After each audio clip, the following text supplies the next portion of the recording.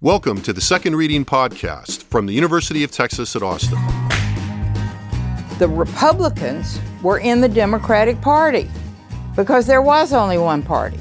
So I tell people on a regular basis, there is still a land of opportunity in America. It's called Texas. The problem is, these departures from the Constitution, they have become the norm. At what point must a female senator raise her hand or her voice to be recognized over the male colleagues in the room? And welcome back to the Second Reading Podcast. I'm Jim Henson, director of the Texas Politics Project at the University of Texas at Austin. Happy to be joined today by Josh Blank, research director of the same project. Good late morning, after morning, Josh. Oh, thanks. Yes, it is. Well, there's a lot on the agenda today in a lot of ways. Let's start with local developments, I think. A couple of things interesting in the news in Texas government and politics, and then we'll move on to the re-eruption of Donald Trump in the news. Yes. I mean, it was a shallow eruption in the sense that he's never far from the surface. But nonetheless, we'll get to that in a sec. But yesterday, an announcement late yesterday that they were scheduling a gubernatorial debate between Greg Abbott and Beto O'Rourke. The details seem to be moving a little bit. I mean, some of the basics are in place. I think the not entirely confirmed date for the one debate that they are scheduled as of now is September 22nd. Not surprisingly, at University of Texas RGV in Edinburgh. Interesting decision, but there's been a lot of focus on the border area. Yeah. An easy thing for them, probably among the easier things for them to decide on. I say that until proven wrong. One of the easier things probably for both sides to agree to. Yeah, right. That's what I mean. Yeah. Showing my age, maybe. A lot of the familiar response here to what seems to me to be what should be a pretty familiar political play right now. That is, the Abbott camp is sort of trying to dig in on just doing one debate. The O'Rourke camp wants more debates. I mean, I think you were mentioning more town halls. I think they want 3 town halls. Yeah, more. And even and I like that because even calling this a debate is kind of silly to dig up another thing that comes up every time, right? They're not really debates per se. So, and I think you had said you had read in some of the coverage, and I don't think I saw this in the stuff I read, but that Governor Abbott's political consultant, Dave Carney, was saying, well, we might consider more, left the door open a little bit. I think that's, as we were saying before the podcast, probably pretty unlikely unless something really fundamentally changes in this race. Yeah, I mean, I think even his response was a fair amount of posturing in a way that I think, a political professional does that sort of sets up, well, whatever we decide, it's because we're in an advantageous position, so why would we do anything? And ultimately, that's right. The underlying strategy here. I mean, there's no reason for Abbott, with the lead that he has, to give O'Rourke more time for there to be, the possibility of, unscripted questions or even, more pointed questions from town hall members. And so, right. I mean, if you're Abbott, you want to follow the trajectory and, but I mean, to your point, I think there is this sort of, this happens all the time and it's always surprising me, but whenever an election comes around, it's like, it's as if the last election or 2 elections ago never even happened in some cases. And this is the point. I mean, I think also pretty clearly in the coverage, this is a pretty long tradition in Texas politics, the Friday night singular debates. Yeah. I mean, I would probably modify it. It's not, there's a divide between, the coverage, within this, usually the first day or 2 days of the announcement of a debate like this, it swings back and forth from a certain tone of, we should consider this news in isolation. And then, frankly, older, more experienced reporters or commentators go, oh, no, this has happened before. And, so there's like and I think, the key points here kind of, the first time this happened, as I recall, back in the mid-2000s when Perry was governor and running for re-election was, they're doing it on a Friday night of football season, and everybody thinks, that sort of masquerades as, I know Texas, right. High school football night, nobody's going to watch. I mean, and then, the arguing over how many. And as you say, campaigns make decisions on this to comparative advantage. And both are, and ultimately, ultimately Abbott doesn't need to agree to any more debates than he wants to. And, I think he's shown what he wants to do. And for O'Rourke at the same time, there's an advantage to saying, look, he doesn't want to debate me. Right, which is making kind of hay out of the fact that, this is a big state, all these things. And, and so both sides have an advantage to play here, and they're playing it. And, we're kind of paying attention to it this week. But, And that's, I think that the point about not wanting to appear like they don't want a debate is why Carney is kind of, publicly hedging, but not in a big public way. It's a way of trying to shape coverage, and et cetera, et cetera. And look, on the football thing, look, almost everything to be said about this has been said, which is why we have to flag it. We should flag it, but it's a very different media environment than the first time that, the incumbent tried to, deflect attention from the debate by having it on a Friday night during high school football season. In streaming world, it's not as if anybody who wants to see this isn't going to see it. I'm not trying to... And there'll be tons of, coverage of this in other ways. And I think it comes out in the wash. And not to show my ass here, but I mean, ultimately, I think the fact that it's on a Friday night period is the bigger effect than the fact that it's on Friday night during high school football season. I mean, because ultimately it's just like, look, I follow this for a living. Do you think I want to sit down on Friday night and watch this debate? I don't. Absolutely but you will. Not, but I will. Okay. But again, probably, I mean, no, I will. I will. But I mean, but this is the whole thing. I mean, so it kind of is what it is. I mean, generally speaking, in the media, we know in politics, when do you dump stuff you want to dump? Well, you dump it on Friday night. And so, but you're right. I mean, ultimately, at the same time, this isn't like this is going to be like people aren't going to have a chance to watch if they don't want to. It's not like the campaigns aren't going to repackage moments from this and put it in ads and put it in web ads. It's not like there won't be tons of coverage of it. So and we've talked about this. Even that Friday thing, I think, doesn't hold quite as much. As because it used to. I mean, people still do it, but it doesn't work as well as it used to. And far fewer than every adult Texan or every registered voter is going to be watching this debate, regardless of what night it is. Whenever they have it. So another local story I wanted to flag that I think came up a little, came up last week, but has been unfolding in an interesting way, and that's the ongoing attention to the Abbott administration's tactic of policy, offering bus rides to migrants that are, essentially, awaiting hearings to other parts of the country, particularly, to Washington, D.C. And now New York. And then late last week, they expanded it to New York. And there's been an ongoing kind of running fight for a couple of weeks now between, in public, between Abbott and the mayors of New York and Washington, D.C. Mm-hmm. And then this week, there's more public fighting.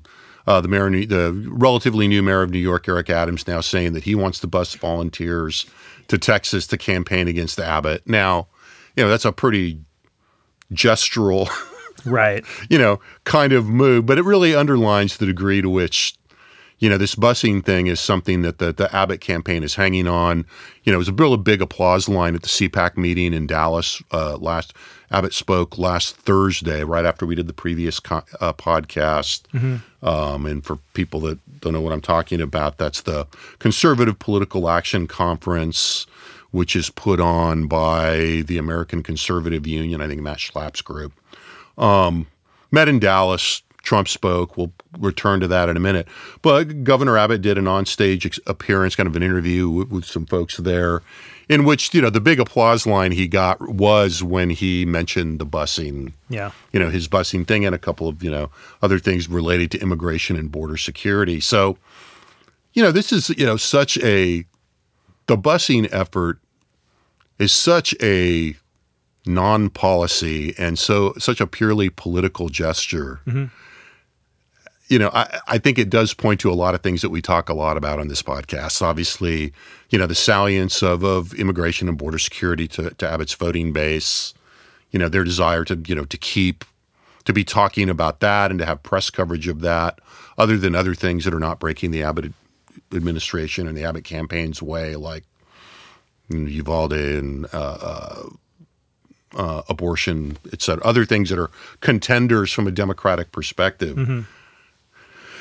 But it's also really, the purely gestural nature of this is really pretty striking because there's really, and I don't think the governor has really even, or his defenders have even tried. It's one of those things that reminds me of, you're going to laugh at this. It reminds me maybe of, if I know the Oliver reference. North testifying before the Iran-Contra committee and them trying to, the committee members in the Senate trying to hold his feet to the fire. And him saying, well, when we realized we could sell these weapons to the Iranians and then use that money to help fund the Contras, it was kind of a neat idea, right? Yeah. There's a certain kind of, brazen, in that case it was, it was illegal, but who cares? Well, and I think in this, it's kind of, this is such a, this is, purely a, a mischievous gesture that's causing other problem. It's, it's almost at the level of a prank. Yeah. With real human cost to the people. You're literally using these migrants and using people and causing policy problems for other people. That's pretty brazen. Yeah, well, but I don't know what else to call it. You can call it a lot. I would come up with a lot of other things to call it. But it really underlines, just the latitude that the administration and the Abbott campaign team feels in pursuing this, this kind of agenda in terms of the intersection of, I'm going to say the intersections of policy and politics, but the policy piece is sort of an empty set. Yeah, I think, like your analogy, it probably does sound like a neat idea in the short run and that it does accomplish something. The question is, to me, what does it look like in the long run? They could, if they decide that there eventually becomes some kind of a broader cost to this, it's easy enough for them to stop. But, in the short term, I think the politics of this look pretty good for Abbott, to be honest, because really what do you have? You have, mayors from overwhelmingly Democratic and generally kind of liberal cities basically saying, we don't want to deal with your problem. And Abbott says, see? Right. Exactly. No, I get it. And so, I know you get it. I'm just saying. So, I think in the short term, I think the politics of kind of the sniping that's going on, probably plays pretty well for Abbott. I think it plays well with his voters. I think it plays well with, let's say the cable news set. I think it's a good space for him to be in. And probably, and I've said this before, I don't, setting this aside, we're not going to talk about this, but whether or not Abbott wants to run for president, I think one of the advantages that he has had over, and setting aside Trump for a second, but one of the advantages that he maintains over DeSantis is that Texas does have a 1,200-mile border with Mexico, and he can directly do things in the immigration space that DeSantis can't. At the same time, because it's such a vacuous stunt, really, the question becomes, to my mind, I think especially locally, do people look at this and see it as that eventually, right? In the sense that, the state, we've been talking about this, but the state keeps spending more and more money on border security. And eventually, it's sort of we're kind of getting to the point of blank check territory for how much the state is going to spend on this stuff. But just like everything else, if we were spending $800 million, 5 years or 7 years ago, right? And it was this terrible, terrible problem. And now here we are 7 years later and we're spending $4 billion and it's this terrible, terrible problem. It wouldn't be unreasonable for even Texans who are, pretty conservative about, their view on immigration in some way to say, hey, what are we getting for this money? Right. And if part of what the most visible manifestation of that is, well, we're busing migrants to New York City on a free bus trip, it just doesn't, I just don't think it looks great in the long run. But, there's a certain amount of shiny object to this that, you're picking on the big city guys. I don't hold that strongly, but I do think, I'm not sure that, again, the neat idea in the moment isn't, in the end, something that they're going to kind of walk back from and not walk away from. Walk back from it, just walk away from when it becomes less valuable. Right. And in terms of thinking about what, a response would be to this, there has been a fig leaf of a policy justification, which is, and the governor has said this directly, that the migrants that are being held in the region are overwhelming local services, local, resources. And so he's saying, so we're shipping now, they're shipping, 40, 50, 60 people at a time, busloads of people. There haven't been, 1,000 buses or anything like this. So, just to have, but I think you're right. This is, there's a shallow politics to this, but I think the other thing about this, and this is a good transition to our next topic, is that shallow politics, it might work. I would just say, work in the short term until you move on to the next thing. Yeah, and I would say, I don't want to mischaracterize this, and again, I won't even call it a busing policy, but I think there is something of a danger of treating an issue that you unequivocally treat and your voters treat as so serious and so important, like a joke. Yeah. And that's the only, there's just a certain disconnect there. But I think the way that you're talking about it, look, there's it's an open question what the threshold, or like a prank rather. Yeah, right. What the threshold is going to be. I think there's just enough. It pushes just enough buttons. Yeah. To probably, if they were doing it in a vacuum, but they're able to pivot to, hey, we're doing other things as well now. None of those things are also. The other piece of this is that it's not to talk so much about, not to speak so directly to the seriousness of the problem, but it's doing something in a context of, as we've said on here a lot of times, a problem that is proven over a long period of time to be intractable. Right. And so, almost doing anything, it almost distracts from the intractability of the problem. Maybe. Now, there's a certain action for action's sake here on top of the prank level, but yeah, the only thing I just add is, I think, on an issue that Republicans have such an advantage on, I don't think, you want to play too long in being seen as unserious. Right. Right. And that's the only, I think, there's such an advantage where, I think a lot of people in Texas, would say, almost all Republicans, a lot of independents, and not, insignificant share of Democrats, if they were just voting on the immigration issue, are going to vote for the Republican, whoever they are, because there's so little trust in the Democrats. But if you start to turn it into a prank, or you start to mismanage that, and as the funds go up, there's more scrutiny, more attention, ultimately, I think you do create more exposure for yourself there. I don't think it's determinative. I don't think a bunch of people are going to walk away and say, you know what, forget this. But I do think, you do create some potential costs. I think the implication for that is, you go a couple of rounds with this and then move on. Yeah, I would think so. Right. Yeah.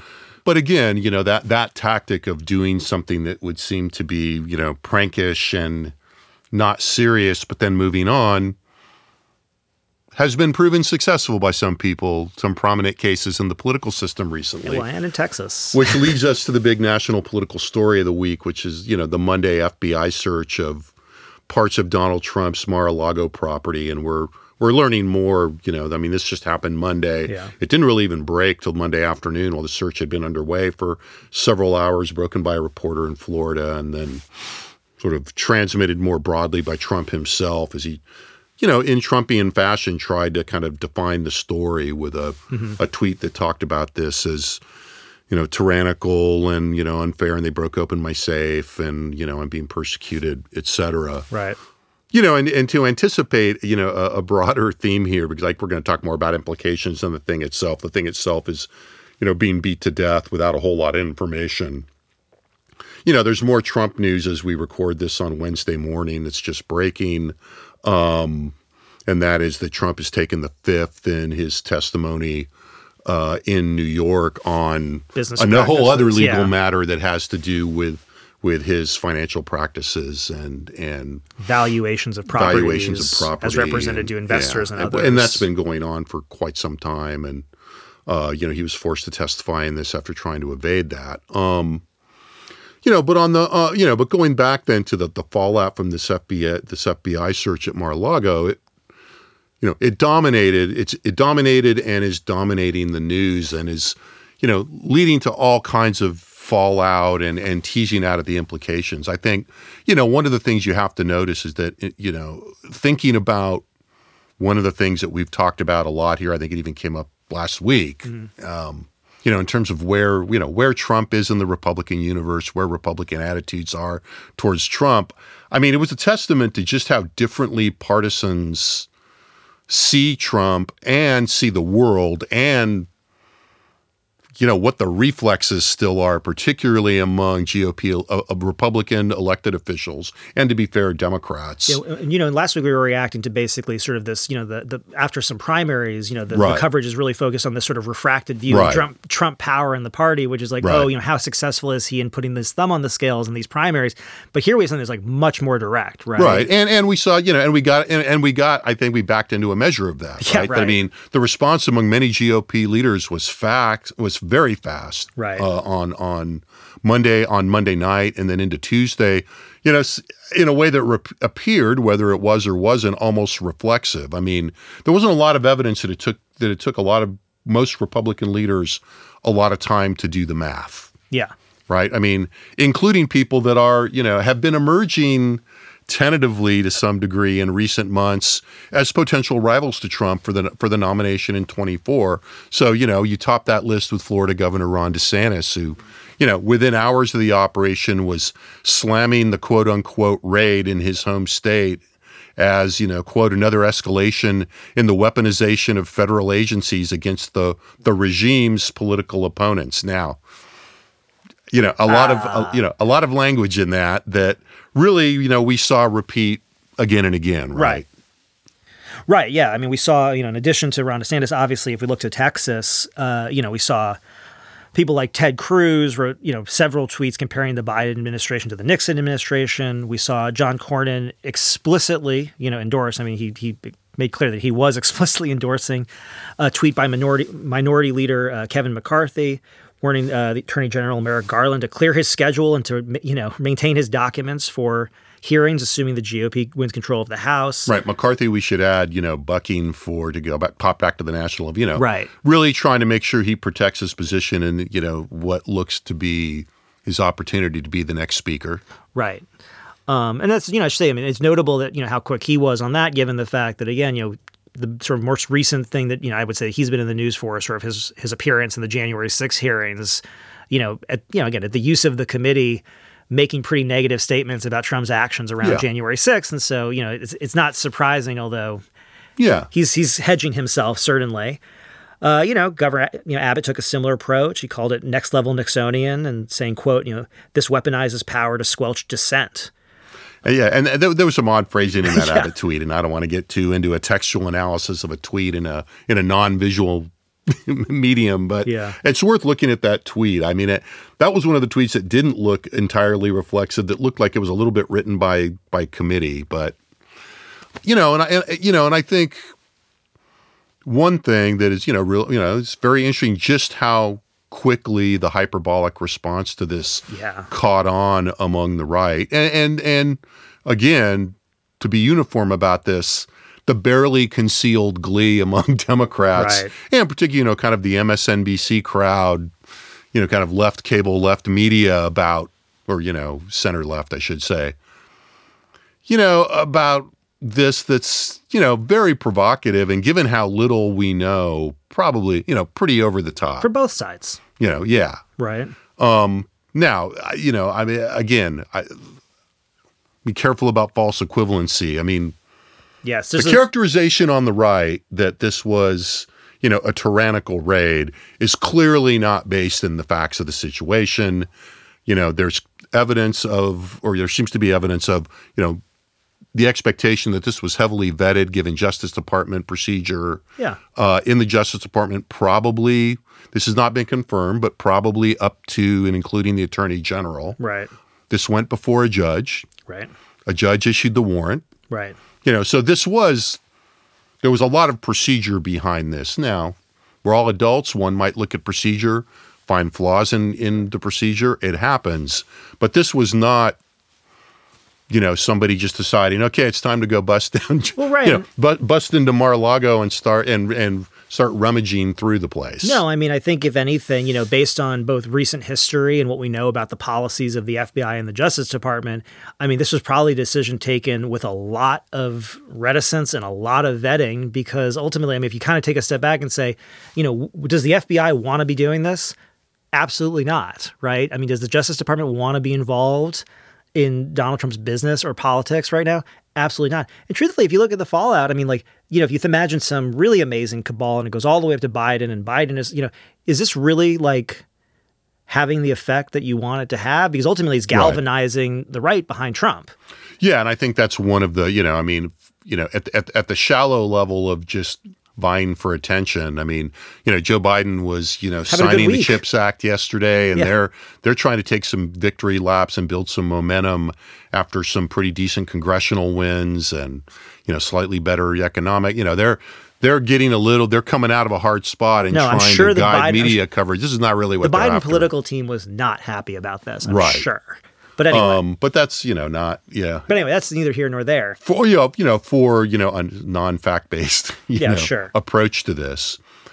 However you parse all that out, once again, all eyes in the American political world are on Trump, on his past, on his future. Right. There's a few things to, I think, unpack here. I mean, most obviously this illustrates for the umpteenth time just how much gravity Trump still exerts in the political universe, even at a time when we thought, there were people theorizing that might be receding a little bit. Yeah, or that, other people may be moving. I mean, there's sort of this interest in the last couple weeks about other people maybe moving into the space a little bit, occupying a little bit more, Republicans' minds. And again, I think people might have, jumped a little, might have been a little bit hasty in that. I mean, and we've talked about that. His favorability numbers in Texas, for example, are still pretty good. Yeah, I mean, pretty good among Republicans, put it that way. Well, and that's the thing. I think, there's this sort of on the one hand, kind of continuous analysis of Trump's impact on the current electoral cycle. Yeah. Right? And that's sort of its own thing relative to, what his prospects are in 2024. I think. And I think people are kind of, they're sort of treating them as the same. They're not exactly the same thing. Some other things that I think kind of jump out from this. Yeah. And I said this to you before, but there's a certain aspect to this where, in the way that we think about things, and if you listen to this, you kind of get a sense of this. It's sort of like in the immediate aftermath, there is sort of a question like, what should I look at here? How do you contextualize this? And, you brought up one thing. I'll bring up a couple.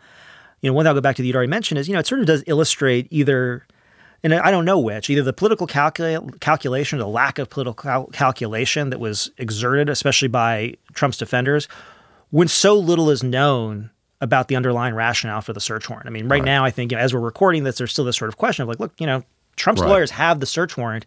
They could turn it over or make it public and let people know what this was actually about. And they're choosing not to, at least currently. And I think, if that's the way that they proceed, I think that's, telling in some ways. But ultimately, as we've kind of laid out, nobody who's jumping to Trump's defense doesn't know that, what we've kind of talked about the underlying context here about, the vetting that would have to go into this. So on the one hand, there's sort of what's amazing is the lack of political calculation. Without knowing exactly what the FBI was doing, the supporters are certainly taking a fairly clear risk that Trump did do something, pretty problematic here, whether legally Trump supporters, whether legally or politically, right? At the same time, there's part of me that kind of has been watching this for years and think, well, I don't know, maybe this is very well politically calculated and it was easy because whatever ends up happening, it's not really going to impact attitudes anyway. And we've kind of seen that in our results about January 6th, in our results about, the outcome of the 2020 election and whether there was an accurate outcome. Ultimately, nothing has shifted the underlying views as more and more information has come out amongst Republicans. So ultimately, the whole, I could shoot somebody in front of Fifth Avenue thing, that just seems to have been proven more and more accurate. Yeah. And so that may be very calculated. No, I think that's right. And I think that, at this point, we should mention, and we haven't, that, the prevailing, sort of understanding of this that has been sort of semi-confirmed by at least the Trump lawyers and some of the more recent coverage this morning was that this was related to the removal of official documents, records, some of which might have been, could be classified and a potential security risk by Donald Trump. Yeah. When he moved out of the White House and into Mar-a-Lago. This is not, the first we've heard of this. There have been meetings. And as it turns out, the Justice Department representatives, including counterintelligence people, had already met and reviewed some of the documents that they had in their possession. So there's not much question about that. And I think in a way that's part of the rationale, it seems to me, for his legal team and legal/political team not releasing the warrant, just to spell that out, not releasing the warrant because it enables his supporters to imagine that there's a nefarious purpose instead of a legally laid out. Yeah, once we know what the what the FBI removed more or less, ultimately it sounds to me like at a very basic level, it sounds to me like these were boxes of documents that are not his to possess. Right. And ultimately, the government took them back. Yeah, kind of at a basic level. Now, are they going to go ahead and charge him with something? From what I understand, under the presidential, the Records Act, you could be charged with, up to 3 years in prison. Nobody says, I don't think anybody really suspects that's going to happen. Right. With just respect to them, taking the records. But ultimately, I don't think anybody could justifiably say that the government's records that he took and kept in his basement at Mar-a-Lago are his to keep when they're so clearly not. Right. And that's by but just anyway. law. Right. So, just some other takeaways, right? I mean, this sort of continues this widespread degradation of views towards just American institutions, but especially among, I think, the GOP public and GOP elites, right? This plays on negative attitudes towards the federal government.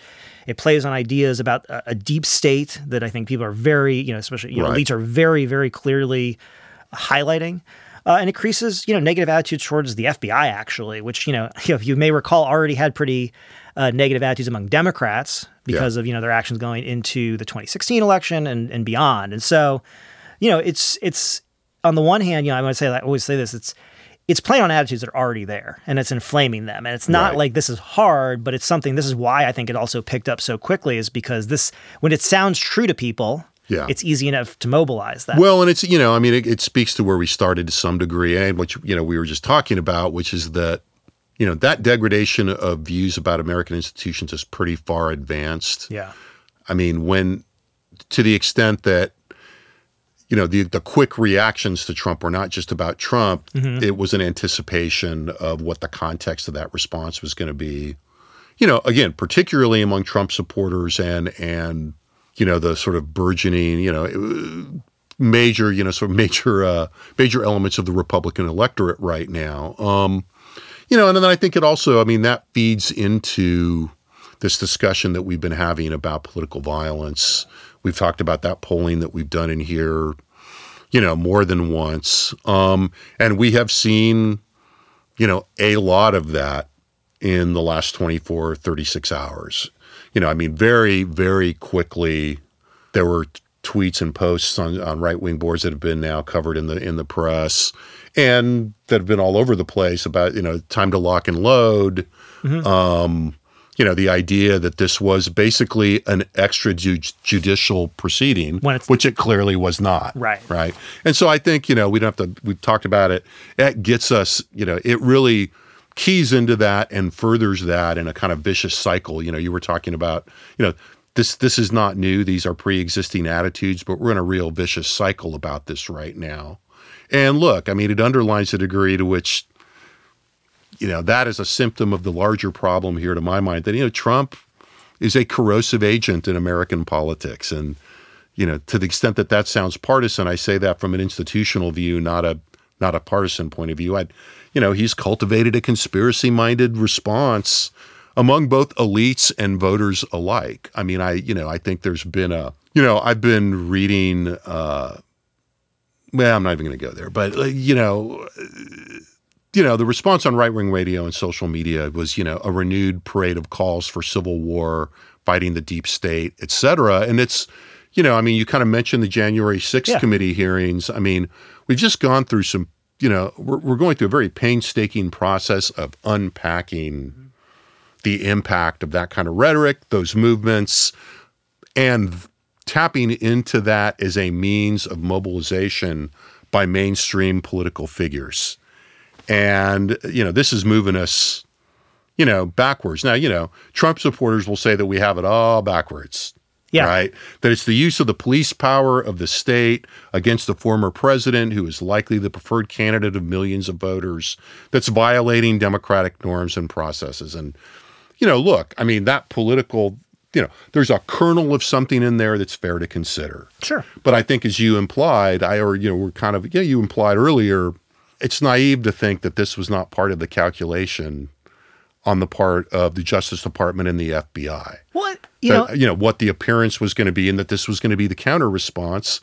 But they were kind of in a box on this, I suspect. Well, and this is part of the sort of, it's sort of like a higher order or even more abstract degradation of, not only, institutions, but norms. It's sort of like, and I kind of go back again. I don't know what's in the boxes. I don't know anything about it. Right. Basically, what I think is probably true is what I say, which is, they're most likely boxes that are full of documents owned by the federal government, right? The basics of that, just the federal government going back and taking these boxes back, right?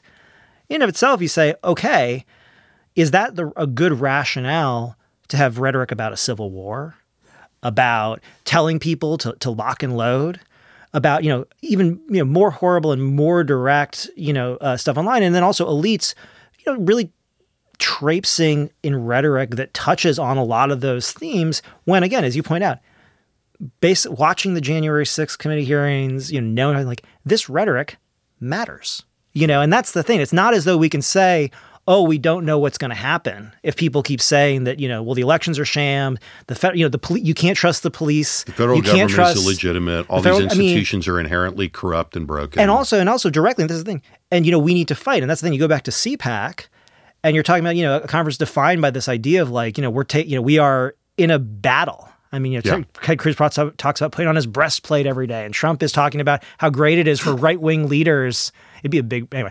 Right-wing leaders, who are executing drug dealers, and how we need to get tougher and all this. Yeah. And it's like, I mean, just as someone who's kind of sitting here who watches this stuff, and just trying to be, I'm just like, I think people need to be a little bit more careful. And, something I did, in the mailer I sent out last week, and for people that aren't on that, you can go to our website. We do a fairly regular mailing, that sometimes touches on stuff in the podcast, sometimes other things, just kind of rounds up, brings data to bear on recent events in Texas. But I mean, all of those things you just described have become pretty normalized. Yeah. I mean, to the extent to where, Viktor Orbán can speak to CPAC, and this is the Hungarian prime minister, who is kind of the avatar of sort of reactionary ethnic nationalism and authoritarianism within democratic systems in Europe. And people, kind of noted it and moved on. Yeah. Nothing unusual here. Right. Not even nothing to see here.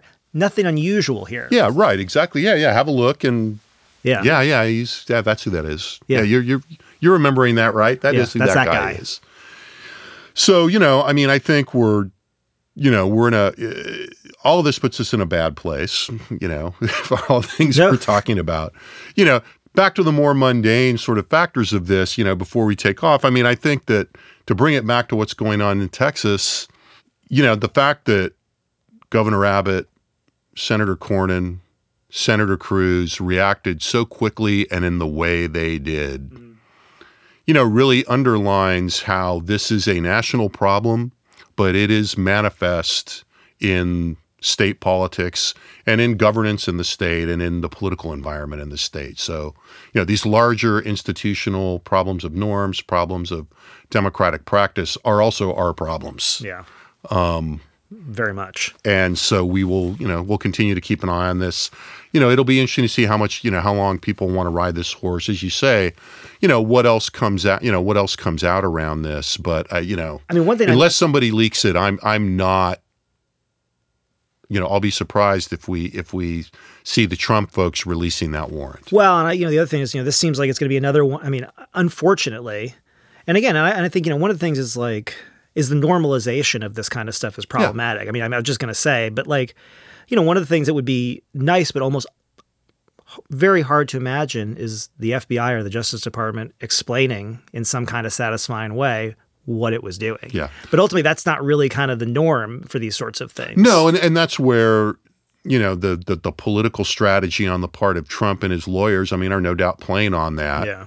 As long as they don't define it, they can define it however they want. Right. I mean, Merrick Garland has made a point of saying that he is not going to sign off on or make the kind of public pronouncements that, say, Jim Comey did in a political context when he was head of the FBI. So they have a structural that is an advantage that they have here, and I expect them to continue to play that. Meanwhile, we will have these themes mobilized in the national consciousness, and it will be interesting to see how they continue to play out. I mean, to tie it all together a little bit, we were talking about, what the Abbott campaign is latching on to try to keep attention away from areas where they are more vulnerable. Mm-hmm. And all things being equal, I think this probably helps them in that effort. I mean, it's not anything they fits the bill engineered, but they'll certainly be happy to have some of the other things that have been in the headlines in the state, particularly the continuing fallout from Uvalde. And I should flag, we haven't even mentioned this. CNN did an hour-long special Sunday night on Uvalde that was very negative towards Abbott and in particular towards Steve McCraw. And, there hasn't been, I haven't seen much discussion of it, and I don't think it's been made, as of now, it hadn't been made available on the internet. Yeah. But to be honest, they would be fair in feeling like it was a hit job. Okay.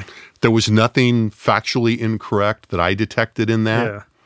But the emphasis on using TV conventions, on repeatedly showing the clip of Abbott's first pronouncements about the police bravery and heading into the fire. A lot of, fairly excruciating footage across the first couple of weeks of Steve McCraw and the emerging sort of, how fairly early on, they were blaming local authorities with little discussion of DPS. That is still just brewing out there. Yeah. And, it's, from a completely, tactical perspective, it's no surprise that the Abbott campaign really wants to not be talking about this anymore and that we'll take anything not to. So with that, we're a little over. Thanks for being here this morning. Thanks to our excellent production team in the audio studio and the Liberal Arts Dev studio at the University of Texas at Austin. They are a terrific group of young folks here. Thanks for listening, and remember, you can find all the data we've referenced today, much, much more at the Texas Politics Project website. That's texaspolitics.utexas.edu, and we'll be back as soon as we can with another Second Reading podcast. The Second Reading podcast is a production of the Texas Politics Project at the University of Texas at Austin.